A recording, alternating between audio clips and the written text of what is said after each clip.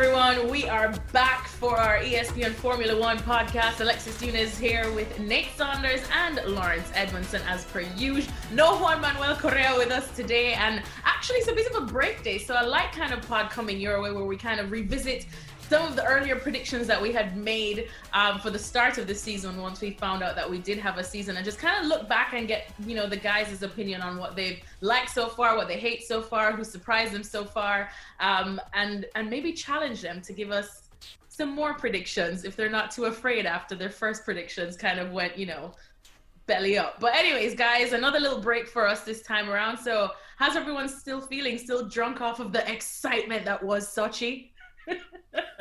Drunk's one way of putting it, I think. Whatever you get after you've been drunk, you know, like a 3-day hangover. I think I'm in the midst of that. I'm still having nightmares from when JM told us about this canned chicken, and hearing both Nate and Lawrence's and his experiences there. I don't think it was the best. The Sochi Tourist Board definitely will not be thanking us anytime soon, put it that way. Neither will probably Valtteri Bottas, but it's okay. We go again, right? So like I said, we're going to look back at some of the exciting moments that the guys have liked so far, some of the ones that they didn't like. But as usual, we like to pay off some of the news. And there was a bit of breaking news this week, just yesterday, so to speak, where we found two F2 drivers, or it was announced that two F2 drivers will be making F1 debuts and getting some action in Germany. And one of them that, of course, tugs on the heartstrings, because we know it is Mick Schumacher. So to see the Schumacher name back out there in a Formula One car definitely gets us all excited. Lawrence, I mean, I'll go to you for details on this one. And how did you take the news? It was kind of expected for some, wasn't it?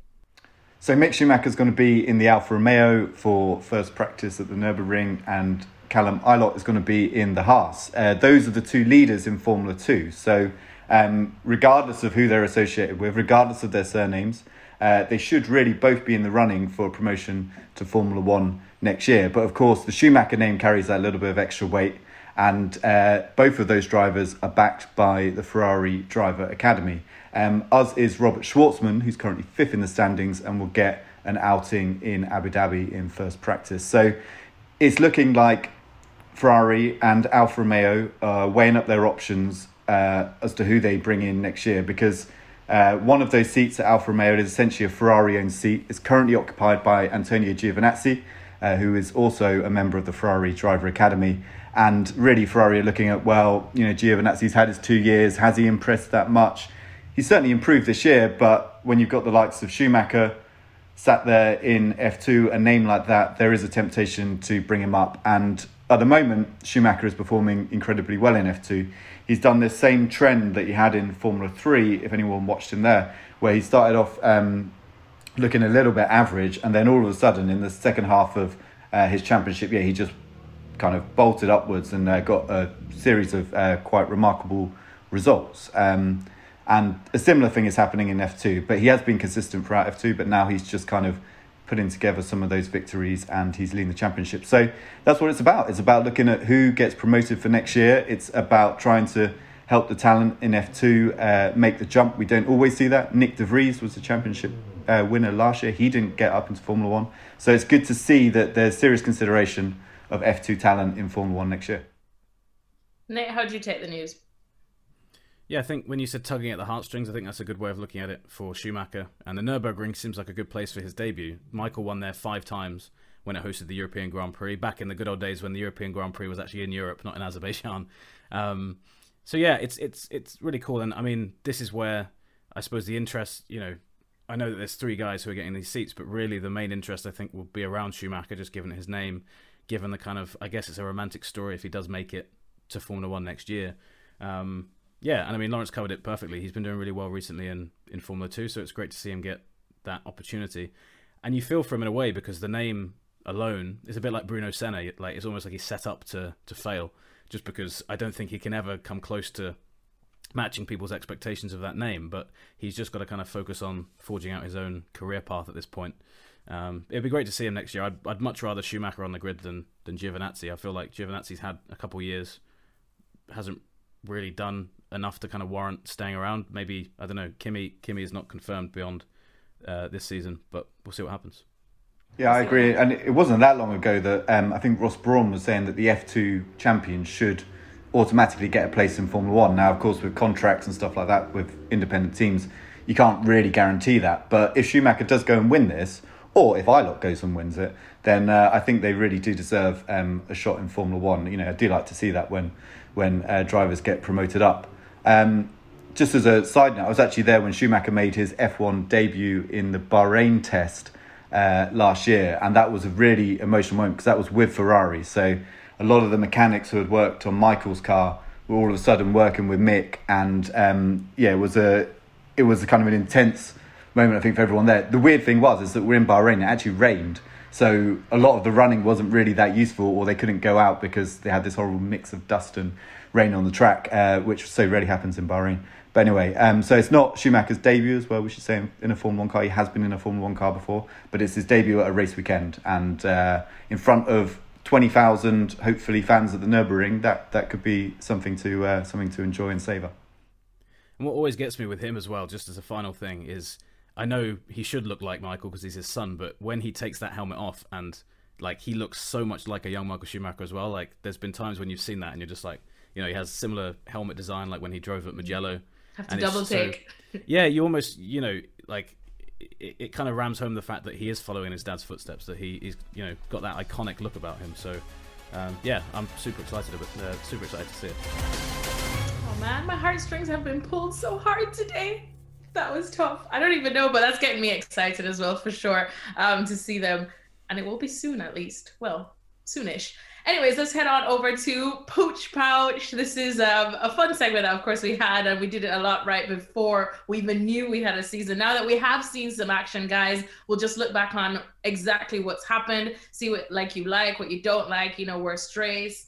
I probably don't even have to go there. Actually, I'm quite interested to find out what you think is the worst race and see if Sochi actually just takes it there. But let's start off with probably, I feel like the answers might be predictable for this first one. Best circuit / best race so far. And I mean, I know everyone is still absolutely high off of Monza. So I think the right question would be, has Monza been your best race? Yeah, well, this thing, I was thinking about this topic before we started the show, and I assumed that we'd both say Monza. And I think Monza, you know, is going to go down as one of the kind of the great races of this kind of last few years, just because unexpected result, unexpected podium. But I was going to, just as an honourable mention, throw the first two races in Austria into the mix, because we had two really dramatic races. You know, we had Lando getting that's where last lap Lando kind of came from, both those races. You know, the drama with Lewis and Albon, and I feel like there was enough unpredictability about those races that kind of started the season on a nice way. I'm not saying they were better than Monza. I think Monza's the clear winner for me, but if I had to throw like a wild card in, I'd put either of those two in, because they were a great way to start off what was a massively delayed season, and it kind of got the heart rate flowing, and it got us really excited for what was to come. It did make us think that we were going to have such a wild, unpredictable 2020 season, and then we got brought back down to earth shortly after. But Lawrence, how did you see Monza or that opening weekend, which really did get us all pumped up? No, I think it has to be Monza, doesn't it? Just because we've waited so long for a team other than the top three, traditional top three, Mercedes, Red Bull and Ferrari, to win a race. And we finally had it. And it went right down to the last lap. I think that's what was so thrilling about that race, is that you started the last lap, you didn't know whether it was going to be Carlos Sainz getting his first race win or Pierre Gasly getting his first race win. And that is a brilliant position for the sport to be in. That's what, you know, we'd like to see a lot more of in the coming years when they make regulation changes and so on, is to create more of those kind of situations going into the last lap. But if you were to ask best circuit so far, and this is very much so far because we've still got some pretty good ones to come, but best circuit so far for me was Mugello, because not only was it so incredible to watch cars around there, and a real reminder that a old school flowing circuit with gravel traps is one of the best, if not the best place to race Formula 1 cars. The racing was far better than I think anyone expected, and there were some lessons to learn from it, and I think a lot of people talked about this afterwards. But while we may not go back to Mugello, there were definitely some lessons to learn on circuit design and what can work, because everyone looked at that circuit on paper and they said, you know what, there's no chance that you'll see any overtaking, the corners are too fast and all this kind of stuff. And yet turn one, which was banked and offered an inside line and an outside line, created some fantastic racing. So while the race itself probably wasn't quite as good as Monza, it was a little bit more one-sided. Just as a spectacle to watch cars at, best circuit this year by far for me is Mugello. I was going to say, and then was you just agreed, Nate, right? Yeah, and I think Lawrence makes a great point about it being a good blueprint. I've always been a big advocate of there being kind of a wild card element to the season. And I really think that, one thing that we could maybe take from this is that so far the new circuit has produced a great race. It's not always going to be the case, but I liked the fact that a lot of the drivers went there. The majority of them had never raced at Mugello. They kind of had to learn as they went. And like Lawrence said, it punished them. And I think if we can have circuits where... and fans got excited as well. Like the first Friday, it was like, well, what is this circuit like? What do they look like coming through the corners? And when you get used to the same calendar, the same venues, it's really nice to have a new one. So I'm excited for Portimao and I'm excited for Imola, seeing these cars go through their Nürburgring as well. Like, not all the guys would have raced there. So that just adds a bit of extra spice to it. So yeah, I would agree, easily the best circuit. But it'll be interesting at the end of the season to see where Mugello stacks up versus the other new circuit, because we've got Turkey as well coming back in. It'll be really interesting for us to revisit this and see which of those kind of new or returning circuits kind of pips that prize, I guess. Yeah, I was going to ask that too. I mean, quickly before we move on, because I feel like after Mugello, a lot of, not just say the fans or say journalists like us, but even the drivers, a lot of them after said they kind of embraced that challenge that they faced, and overall, it was obviously there's a lot of, sentiment and history attached to Mugello as a track just on a whole, but it was one that they would like to see on the calendar again next year. And I mean, Lawrence, maybe you could tell, I know you guys are not the F1 bosses, although you should be, my hearts, but not I mean, not yet, you're right, exactly. But what is the likelihood of them at least, listening to probably some of that and making Mugello maybe at least not necessarily a mainstay going forward, but at least probably an option for next year? I think it's still unlikely. The early drafts and speculation around next year's calendar doesn't look quite as kind of unpredictable and dramatic and going to new places. And, the main reason for that is money. And you've got to remember, like, one of the main reasons we've had all these races crammed into this short period of time is money. And this year and the coronavirus and everything that's gone with it has meant that one of the main ways that circuits make money, which is spectators going through the gates, was stripped away. And so they had to look at other ways of doing it. And really it was about getting as many races on the calendar as possible to fulfill TV contracts. And with restrictions on travel, especially outside of Europe, F1 had to look inside of Europe for opportunities, and Mugello was one of them. So, no one can predict what's going to happen with the virus really going forward. There's lots of fairly grim predictions out there as well at the moment. So who knows? Maybe we'll get to the start of next year and actually we will be looking to more European venues. And I think that's the only way I could see some of these tracks coming back on. And, that's maybe a possibility. But what F1 wants to do is go out. And I think at the moment they're looking to start the season in Bahrain. And then try and do an Asia tour and kind of, go to all those races which have already got contracts in place where they're paying big money into Formula One. Formula One, for all the excitement a race at Mugello creates, can't ignore that. And that's also the basis of, how all the money distribution goes, of how the teams stay afloat. So you can't blame Formula One for that either. But I think unless somebody's willing to stump up the cash and Mugello, which would essentially be Ferrari, and I don't think they are. It was kind of a special one-off because of the 1000th race. I didn't see us going back there anytime soon, sadly. But you never know. There's a few of the other ones. Turkey, we haven't raced there yet, but they seem quite keen for a longer-term deal, the owners that are there now. So maybe, while it might not see all of these great circuits come back onto the calendar, a few choice ones might look to take vacancies. And if again, we see at the start of the year that, we can't go to certain places, then that's a possibility. All right. Well, I'll get my hopes up same way, as I always do anyways, for when you guys take over F1, as Nate said, not yet, but it may happen. Moving on now to another category. I suppose this one could be a bit tricky. So do you know what? I'm just going to say, because it's for best driver. And I think we can just safely take Lewis Hamilton out of this, because I know if we're going to go on the standings and the amount of podiums and whatnot, then obviously the proper persons in us will choose Lewis Hamilton. But I suppose best driver could be relative in terms of progress that you've seen as well, in terms of maybe a little surprise too, even though we do have a most surprising driver category. But Nate, for you, taking Lewis Hamilton out, who's been your best driver? Well, follow the theme from the last question in that I think Pierre Gasly easily, kind of takes this, just given the start of the year that he's had. He's been unlucky actually since he won that first race. We were talking about the kind of the Monza curse. Since he's won that, he's not finished a race, but he's done such a good job. And even if you take the great thing with him is, even if he hadn't won that race, we were still before Monza. Everyone was kind of saying like, "Oh, Gasly's been the standout guy this season. Just so fast." Some of it is kind of him showing Albon up even in a different car, because he's often been racing with Albon, out qualifying Albon.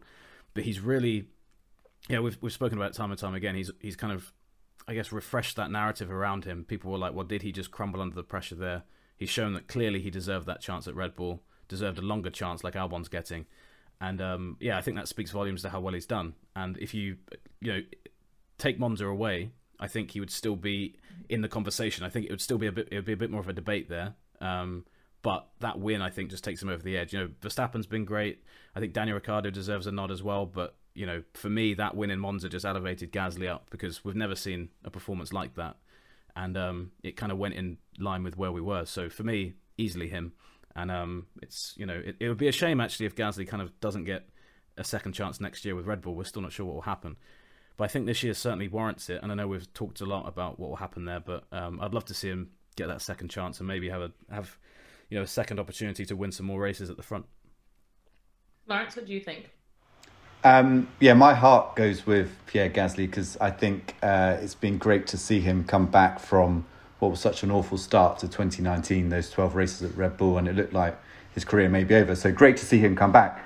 But if I'm running Lawrence Edmondson Racing and we're going racing next year, and you've just said you can have any driver on the grid apart from Lewis because he's tied up, I'm going for Max Verstappen, based on this year and based in general. So I don't, while Gasly's improvement has been very good, and, I think, yes, certainly an argument for most improved driver, best driver behind Lewis Hamilton, Max Verstappen. I don't think there's any doubt. The fact that he was basically Lewis's main championship contender as well, until he had some reliability issues which took him out of a few races, says an awful lot as well. So, we shouldn't forget that if Max had the car, and if he had a reliable car, he would be taking the fight to Lewis. Even if the car wasn't quite on Lewis's level, Mercedes level, I think he'd still be taking the fight. And that is, hard to argue against. So for me, best driver behind Lewis, because I think Lewis has been the best so far this year, Max Verstappen.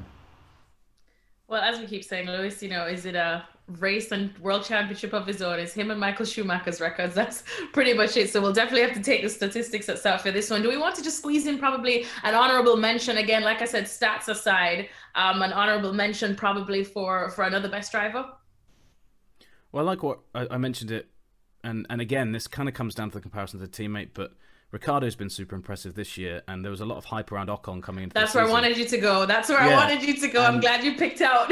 Yeah, and, Ricciardo really has made that, it's really one-sided, that, that kind of fight between the two of them. He's been on the cusp of the podium twice.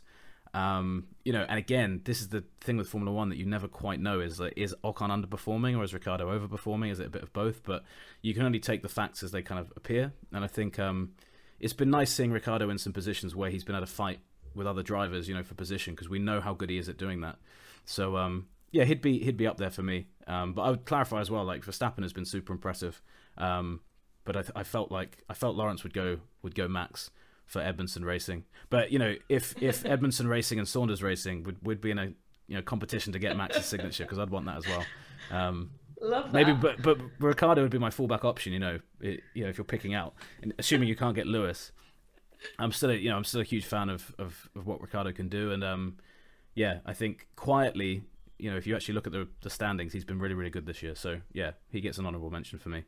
Nobody's letting Nunes Racing get a nice little pick here because everyone's tied up Lewis and Max and Gasly now. And we're assuming you've already signed Lewis. That's why he's off the market. You're the one that's taken taken off. off. Lewis and Lando or Lewis and Leclerc or something.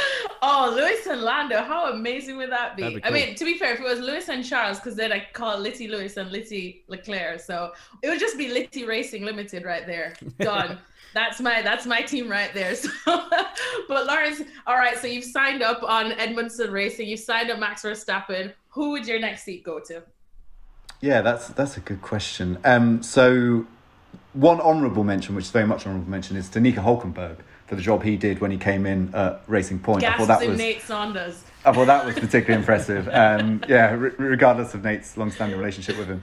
But I think if I was choosing my teammate to go alongside him, and I was thinking long-term, again, Lewis is off the table. I'd probably go with George Russell. Lewis off the table. But I'll go with the man who may actually end up partnering Lewis in a couple of years, George Russell. I think he's been hugely impressive over one lap, and his races have kind of sometimes got a bit lost along the way, but he is in a Williams at the back trying to do remarkable things and, battle against, we saw in Russia, he was battling against Lando Norris and Alex Albon, and it was actually, he didn't keep up with them, but he was holding his own for a few laps. So I really want to see George Russell in a top team, and assuming Lawrence Edmondson Racing is a top team next year, I'd have him in there to show what he's worth. We are the big three. We're the ones that the rest of the midfield yells at for having too much money and just making week in, week out boring. But it's okay. We don't care because we are the big three. But that's a huge point too. And Nate, I'll just ask for a comment for you on this one too, because again, George Russell, friend of the show. I mean, I think as well, he's just been consistently really performing, that really just gets us kind of excited to finally get to the day where we could see him in a Mercedes car and just think how high his ceiling really is, isn't it? Yeah, and I never thought I'd be so gutted to see a driver finish 11th, not 10th. Mugello, he was right there, and even Sebastian Vettel afterwards was like, look, George deserved to finish there ahead of me, which is pretty significant praise because drivers don't often go out their way to kind of praise each other. So I saw somebody on Twitter, there were people talking about how good Russell had been, and someone was like, but in races he keeps slipping back. But as Lawrence kind of alluded to, he's constantly seeming to take that car and qualify out of position, or not out of position, but above the position you would expect it to be. So, he's great, and it would be great to see him in that car next year alongside Lewis. We obviously know it's not going to happen. So if Williams can make a step forward now under new ownership, then maybe he gets a more competitive car in his hands next year. But it can't be bad prep for him. Alonso spent the start of his Formula One career at the back. So I think quietly he's going to be learning a lot of good things here. And the future's really bright for F1 because, there's him, there's Lando, there's Albon, there's Gasly, all these young guys coming through. And I think all of them are equally exciting. And I'd say Russell probably takes is the pick of the bunch out of those if you were to ask me. That needs to be a new mainstay segment as well in our pod now that we've got our racing teams, and see if next season, if we see the likes of Mick Schumacher and whatnot come in, if we're going to chuck out anyone. Well, I don't think I could chuck out Lewis Hamilton, that's for sure. But Lewis and Charles, I don't know how that would go because Charles has got a nice little bike to him as well. So we'll, I guess better for Litty Racing Limited. But now I'm just trying to work out what color my car would be, what color Saunders Racing would be. Do I go British Racing Green? Do I go a bit of Italian colours? What my favourite colour is red, but then I can't do that because obviously Ferrari, assuming Ferrari still in it.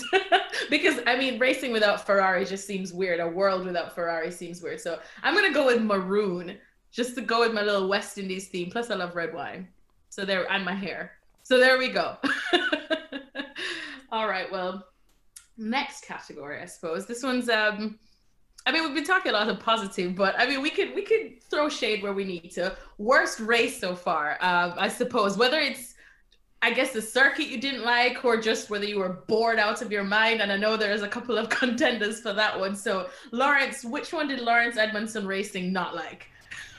So might be slightly controversial, probably isn't actually, but I'm going to go with the Belgian Grand Prix because it was just a huge disappointment.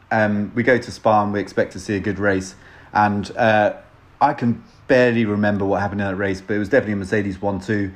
It came after a fairly dull race in Spain, and with Spain you kind of expect it, and that was another contender for me. But yeah, to then go to Spa and it not really to kick off in the way that we'd hoped, and the kind of promised rain never arrived and all that kind of stuff. So yeah, for me, slightly controversial, but Belgian Grand Prix.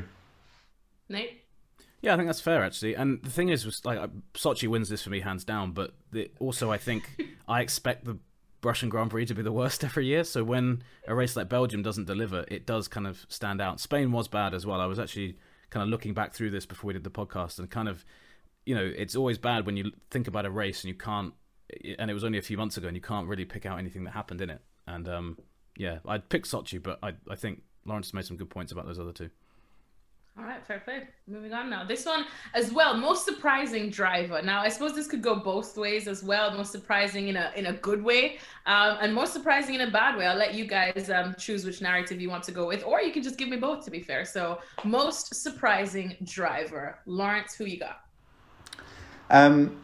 Most surprising in a bad way for me is probably Valtteri Bottas, because as much as I'm sure lots of people expected his performance to be this way, but when he won that first race in Austria, I really thought, well, hang on a minute, much like we did at the start of 2019, I thought, you never know, this could be the year where he starts to string it together. It's an unusual year, but then it just didn't come together, and I feel like he's been close on a number of occasions, and maybe that shouldn't be such a surprise that he hasn't quite made the difference. But yeah, so that's probably my my negative most surprising. Positive most surprising, we never give him much credit, but I'm going to say Lance Stroll, just because he's sorted out some of the issues that he's had in previous years. Okay, he's had a much better car this year, but we were always concerned about his qualifying performance, and he had that horrible run where he kept getting knocked out in the first session of qualifying.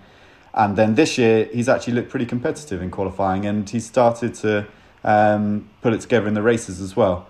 Okay, he certainly could have done better in some situations. Monza, it feels like that could have been a win, and then that would definitely put him up at the top of most surprising. But that's probably who I'd go for. Otherwise, it's more or less as you would expect, I would say. Maybe Alex Albon, a bit of a disappointment. But I'm going to hand over to Nate before I take up all the options. I thought you were going to start rattling through my backup options there. I was going to say, so Stroll it was second on my list for this, and I think that it's a really good point. It's very easy to knock Stroll. His dad owns the team and all this, and he's always had a lot of criticism. And until these last two races, where he's crashed out of the race through no fault of his own, he was the best of the rest behind those top three. So he has been doing a really good job, kind of quite quietly again, like Ricciardo. But I would say for me, and maybe it's kind of the season's kind of tailed off a bit for him, but Lando Norris this year has been superb. For someone going into his second season to start with a podium, I think has potentially started to struggle alongside Sainz a bit more as we kind of expected. But the fact that he got that podium straight out of the gate at the first race, and then he had that fourth position at the second race, I wasn't expecting that from him, and that big step that he made I think was really impressive, and it came with a lot of maturity. You could tell that he was thinking a lot differently. From McLaren, they were saying he was feeding things back to the team a lot differently, and it just seems like he's grown up a bit, and the jump between Lando Norris, the rookie, and Lando Norris, the sophomore driver, seems to be really big. So I'd pick him on the good one. The bad one, I've got to say, I think is Albon. I was hoping that Albon would take that step forward this year, and after a few races, it's hard to keep defending him. I think there's clearly some issues. There's clearly reason that talented drivers are going there and not able to compete, and that is Max Verstappen. I'm not saying anything negative. I think he's just an incredibly difficult benchmark to go up against. But at the same time, Albon hasn't shown huge improvements. Mugello, the podium was great, but then the next race, he was back to kind of what seems to be the norm. So that's been disappointing, and I was hoping that he'd be a lot closer this year.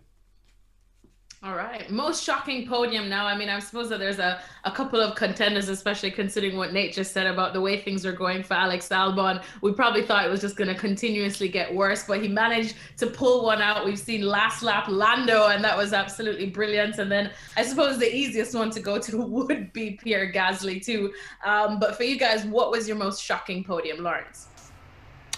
Well, there's the obvious ones in Monza, which that was an overall shocking podium. All three places were quite a shock. But the other one, I think, when you start to look at it retrospectively, is also Charles Leclerc getting on the podium. If you look at how bad that Ferrari's been, like if someone was to say to you now, at the next race Ferrari's going to be on the podium, you'd be like, really? I'm not sure about that. So that would be a shock. But obviously at the time it didn't seem like such a shock because we were still kind of used to Ferrari should be a bit higher up, and we didn't maybe quite realise how bad the situation was there. So I think the obvious ones are, of course, Pierre Gasly at the top of a podium. That is the biggest shock that anyone could have expected going into this year. Nate, that's your main driver. And Nate Saunders Racing. Lawrence stole both my answers there, so I agree. I think, and if you think about Austria, none of us were talking about Ferrari being anywhere. So for Leclerc to have been second there I know there were circumstances around it with Lewis and stuff, but yeah, it was just such a shocking performance. So I think he deserves a mention, but no one's ever going to forget Gasly sat at the top of that Monza podium. That was really special. And final category, I suppose this one could definitely be an obvious answer, but we'll see if, you guys have another narrative. Most disappointing team. And I suppose at the start, we could have said, yes, Ferrari, but then maybe, like you said, if we go back to, again, January and stuff, when we were discussing this, Lawrence didn't really have a good forecast for them anyway, so they might not have disappointed you then, because you already were expecting disappointment. But I suppose most disappointing team for you, is it Ferrari, and why? It is Ferrari because even with those forecasts of what might happen, we still thought they were going to finish third. It might have been a distant third. They might have been under attack from some of the midfield teams, but we didn't expect it to be this bad. And for the results they had in Spa, Italy and Mugello, a period of races which was really meant to be celebrating Ferrari on the build-up to their 1000th race, it was just really dire. So I don't think anyone can argue that. Sorry, Nate, I've just stolen the obvious answer again. Over to you. It's fine. I don't mind repeating it. I've said it plenty of times before. When you have a veto, when you've been paid, up. I mean, it's if you do the estimates in the last decade, they were paid close to $1 billion by F1 just to turn up and race. To be you don't have to win championships, but to be as far off the pace as they are, I think it's pretty embarrassing. So, and at the start of the season, we were all just like, they'll be a distant third, and they've actually broken the norm of F1 of what we'd come to expect of it being the top three and the rest. Ferrari have been so bad that's just become the top two, and then a midfield, and then Ferrari kind of just below, just in the cusp of like the bottom end of that midfield, which takes some doing. I think it's actually that's actually more impressive than if a team had jumped to the top of the order, I think, because you've taken such a step back. We know the reasons behind it with the engine panel, the engine settlement and stuff like that. But massive back step for them. And given their name, given the prestige behind them, it's unbelievable. So yeah, Ferrari 100% of the way. Cool, that was a nice little dive into a refresher of Pooch Pouch. And now let's revisit the Pooch Pouch predictions that you guys had earlier on at the start. See, we're going to give you a chance to I suppose, change them up if you want, now that, we have been subjected to a couple of wild surprises that some could not have predicted. And then other things may have been going more predictable than we thought anyway. So let's start off with Verstappen or Charles Leclerc to get more race wins. Nate, you went with Charles. Yep. I think we've got to replace wins with podiums there, because we know Ferrari won't win a race. But clearly Leclerc's performing the better of the two. So I think that's aged quite well. Yep, indeed. Championship winner, Lawrence. I don't know why I find this so funny, but Lawrence, you went with Lewis, shock, but you said, quote, I think Bottas will be closer this year. I don't know why I read it like a robot. I love that. Like this year is finally the year that broke Lawrence, the Bottas fan. He was still in January, clinging on, Bottas will be better. We'll be right there. Well, steady on, because there's an argument coming here. There is a chance that he will be closer this year. Okay, Lawrence. If the trend continues the way it is, he's 44 points off now. If he can get an odd win somewhere else, then there's potential that he'll actually take the championship closer to the final round than he did last year. Because last year, remember, it was wrapped up at the US Grand Prix fairly early. So, yes, there is a chance that he will be closer, on points at least. Will it be close in the traditional sense of a close championship battle? No, I was wrong. But, I'm forever an optimist. And I think if at the start of the year we'd all turned around and said Lewis is going to blow everyone away, then we probably wouldn't have bothered tuning in. Wow. But this is the year that Lawrence, the Bottas fan, was broken indeed. Oh, so many things have happened in 2020, and that's one. It's okay, Lawrence. We're here for you. Shock podium now. Nate, you went with Sergio Perez, and Lawrence. Well, you went for Sergio Perez in Monaco. Obviously, we did not get a Monaco because COVID decided to rain on our parade. And Lawrence, you went for Lando Norris in Baku. So, Nate, comments, and if you wanna, you probably might want to change it. I mean, change the location, obviously, but Sergio Perez, you never know. Yeah, it's interesting now looking at that because in both of our answers, we clarified on a street circuit. We were like, there's no way anybody else is going to get a podium or have a good chance of one. Because again, at the start of the season, we were like, well, there's 3 teams fighting for those 3 positions and it will take remarkable circumstances. So the fact that we've had a bunch of surprise podiums kind of, speaks to the fact that there's been a bit more jeopardy at the front. That Ferrari dropping out has opened up that opportunity for other teams. And Perez, if he hadn't missed those 2 races at Silverstone, you wonder... we were talking about them getting the podium there and Hulkenberg maybe getting it. That might have been a place where Perez kind of got it. I hope he gets it before the end of the season, before obviously being binned by Racing Point. It'd be a nice way to turn around and kind of, show them like, hey, you're replacing me with Vettel, but here's what I can do. So I'll keep that there. I don't think it would be a surprise now, but I'd like Perez to get that podium. Do you want to give us a hint as to where you may think he could podium? Because I still think you're right. I mean, Perez for a podium is still a good shout, especially now with an extra point to prove. Well, yeah, I think one of the new circuits, Stroll was really in the running in Mugello, and so you go to a place like Portimao, Imola, Turkey. The unknown factor is what has created a lot of these podiums. Adding something new into the mix. So. We'll see. Racing Point clearly very competitive still. So hopefully one of those circuits springs up a nice result, a good surprise for them. Lawrence, your shock podium was Lando Norris in Baku. We already got that super quickly, which was brilliant. So congrats, your prediction came true. You probably don't need to change it. But hey, if you want to go for another potential podium for Lando, then the floor is yours. Well, no, I mean, I'm very happy that Norris got a podium. I think that's great. So early in the season as well. But McLaren have kind of dropped off a bit towards the end of this year. And if I were to start again from this race forward and put a podium prediction out there, I'd say Ricciardo and the Renault to get one because they've looked increasingly competitive. So while I'm banking my Norris podium that I got straight away, I'll say Ricciardo to kind of double or quits. Oh, love that. Love me some Danny Ric. I'm still waiting for a Danny Ric podium. Nate knows because I message him every weekend going, come on, Daddy, give us that podium.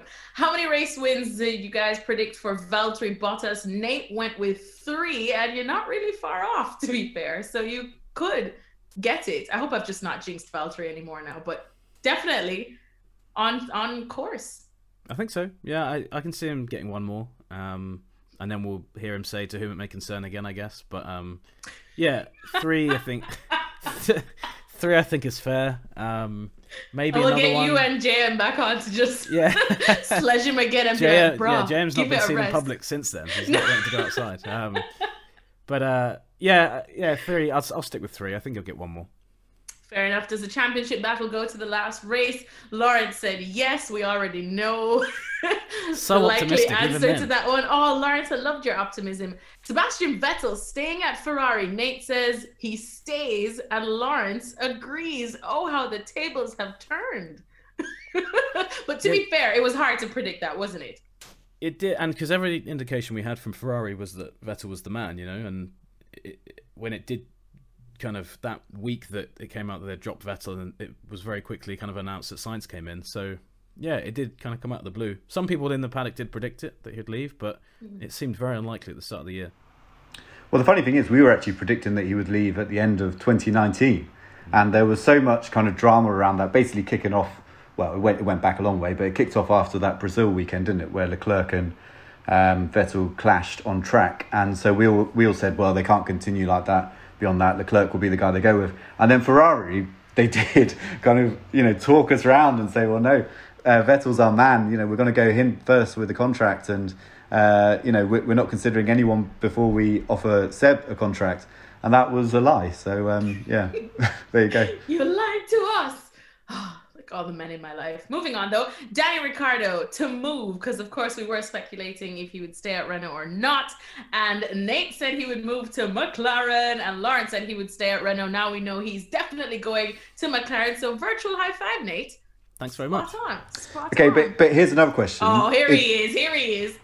If you were in his shoes now, where would you rather be next year, Renault or McLaren? I think it's a good question.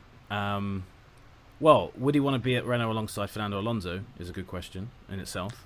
I don't think they would have brought in Alonso if they kept true. Ricciardo though. That's very true. But I don't know. It's really difficult to work out with Renault, because we've seen glimpses from them this year, and I really like what McLaren have done with Seidl there. So I think I would still go McLaren based on who Zach Brown's brought in. He's clearly, the team is kind of on a better trajectory, but. Yeah, it's a bit like we keep asking science, like, do you regret the Ferrari move? I think that question by the end of the year will be valid to Ricciardo. You know, have you potentially moved at the wrong point when this team's finally kind of coming good? But right now, I wouldn't be. But if they do get a podium, he might be like, well, have I made a mistake? Yeah, I only put that question out there because I don't really know the answer either. Because you look at McLaren, they've got Mercedes engines next year. That should be a step forward. But then my concern with McLaren, if I was in Ricciardo's shoes, would be the financial issues they've been going through, the loans they've had to pull out, the fact they've had to sell their, or they're looking to sell their factory and lease it back. Stuff like that, would make me a little bit concerned. Whereas now it looks like Renault are committing, certainly for the medium term, really the long term. And, I've got a new strategy behind it, changing the name. So I'm starting to wonder whether as a long-term bet, maybe Renault's a better option. Interestingly, if you'd asked us both at the start of the year, what should Ricciardo do? We probably would have said, if he had any choice, it would be go to Ferrari. And now I think we'd probably both agree that wouldn't be ideal going forward. But there you go. So next one, we asked, who do you guys think would finish fourth? And this was because we just assumed that Mercedes, Red Bull, Ferrari would occupy the first three spots, but we didn't expect things for Ferrari to be this bad, which now opens up the third place position kind of up for grabs. We know that McLaren are currently occupying that spot in the Constructors' Championship. So, Lawrence, you had said Renault for fourth. Do you want to revisit that and let me know who you think probably will finish third as well? It's really hard to guess at the moment because they're so close. McLaren is on 106 points in third, Racing Point 104 points in fourth, and Renault on 99 points. So they're all in it. And based on current form, I would probably stick with Renault, but I think Racing Point have a better car across all types of circuit. So I don't know whether we've just had a run of circuits which have particularly suited the Renault. We know Sochi certainly did. So I'd probably go with Racing Point if I could start from a blank canvas. But because I chose Renault from the start, I'm going to stick with them. I would pick Racing Point. I think the last two races, they lost a handful of points with Stroll going out on both occasions, which would have given them a bit of breathing room, I think, over McLaren. But I agree, Renault have been really impressive recently, and I agree that the Racing Point car, we've kind of agreed, is probably the best in the midfield, on an average circuit. So I'd pick them, but hopefully it stays that close because we rarely see a bunch of teams going for one position mid-season. Usually it's kind of starting to spread out at this point. So I'd pick Racing Point, and then if I had to pick the fourth, probably Renault over McLaren. And the other thing we should note about those standings I just read out is that was minus the 15 points Racing Point lost for the brake duct controversy earlier in the year. So really, it is all kind of going towards Racing Point, probably taking that third place, and deservedly so. And speaking of Racing Points, I guess, and in the same vein that you guys are talking right now, for most overachieving team, Lawrence said Racing Point. Nate agreed. So you guys sticking with that? Well, it's funny, isn't it? Because in terms of where the car is and how competitive the car is, yes, they've overachieved. But in terms of getting the best results out of that car, I feel like they've actually underachieved a bit. And you could make a case for either saying McLaren or Renault have overachieved given the car. So it depends how you're looking at it. If you're looking at it as where you expected the team to be on the 1st of January, probably Racing Point have overachieved. But if you look at it from the first race of the season, I'd say they've actually underachieved based on the quality or the pace of that car at least. Yeah, I'd agree. And then finally, most disappointing team, Lawrence and Nate both went with Ferrari. And obviously that definitely has come to light for all the reasons that we continuously talk about on the show. But Nate, you also chucked in Haas as well. Yep. Have they disappointed you as much as you expected them to? Yeah.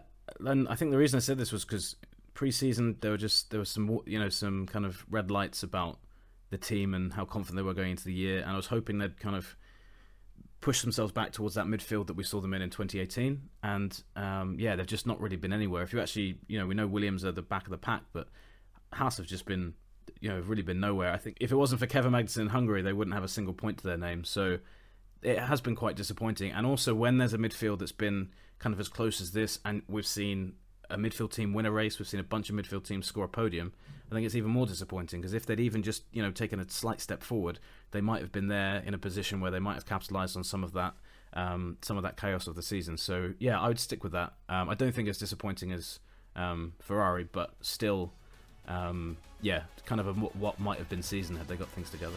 Perfect. Well, that brings us to the end, I suppose, of our show today. I had a nice little look back at all our Pooch Pouch predictions and whatnot. We even formed our own Formula One teams and got our seats in order. So that's really been an exciting episode. I hope everybody did enjoy that. And feel free to get in touch with us and tell us what your probably highlights or lowlights of the season has been so far. We'll be back doing it again come next week when we look ahead to everything that should happen in Germany. I feel like it's an exciting weekend, or what promises to be an exciting weekend. We'll see exactly what happens indeed. But that's a wrap for us today. Thank you guys for listening, and catch you again next time.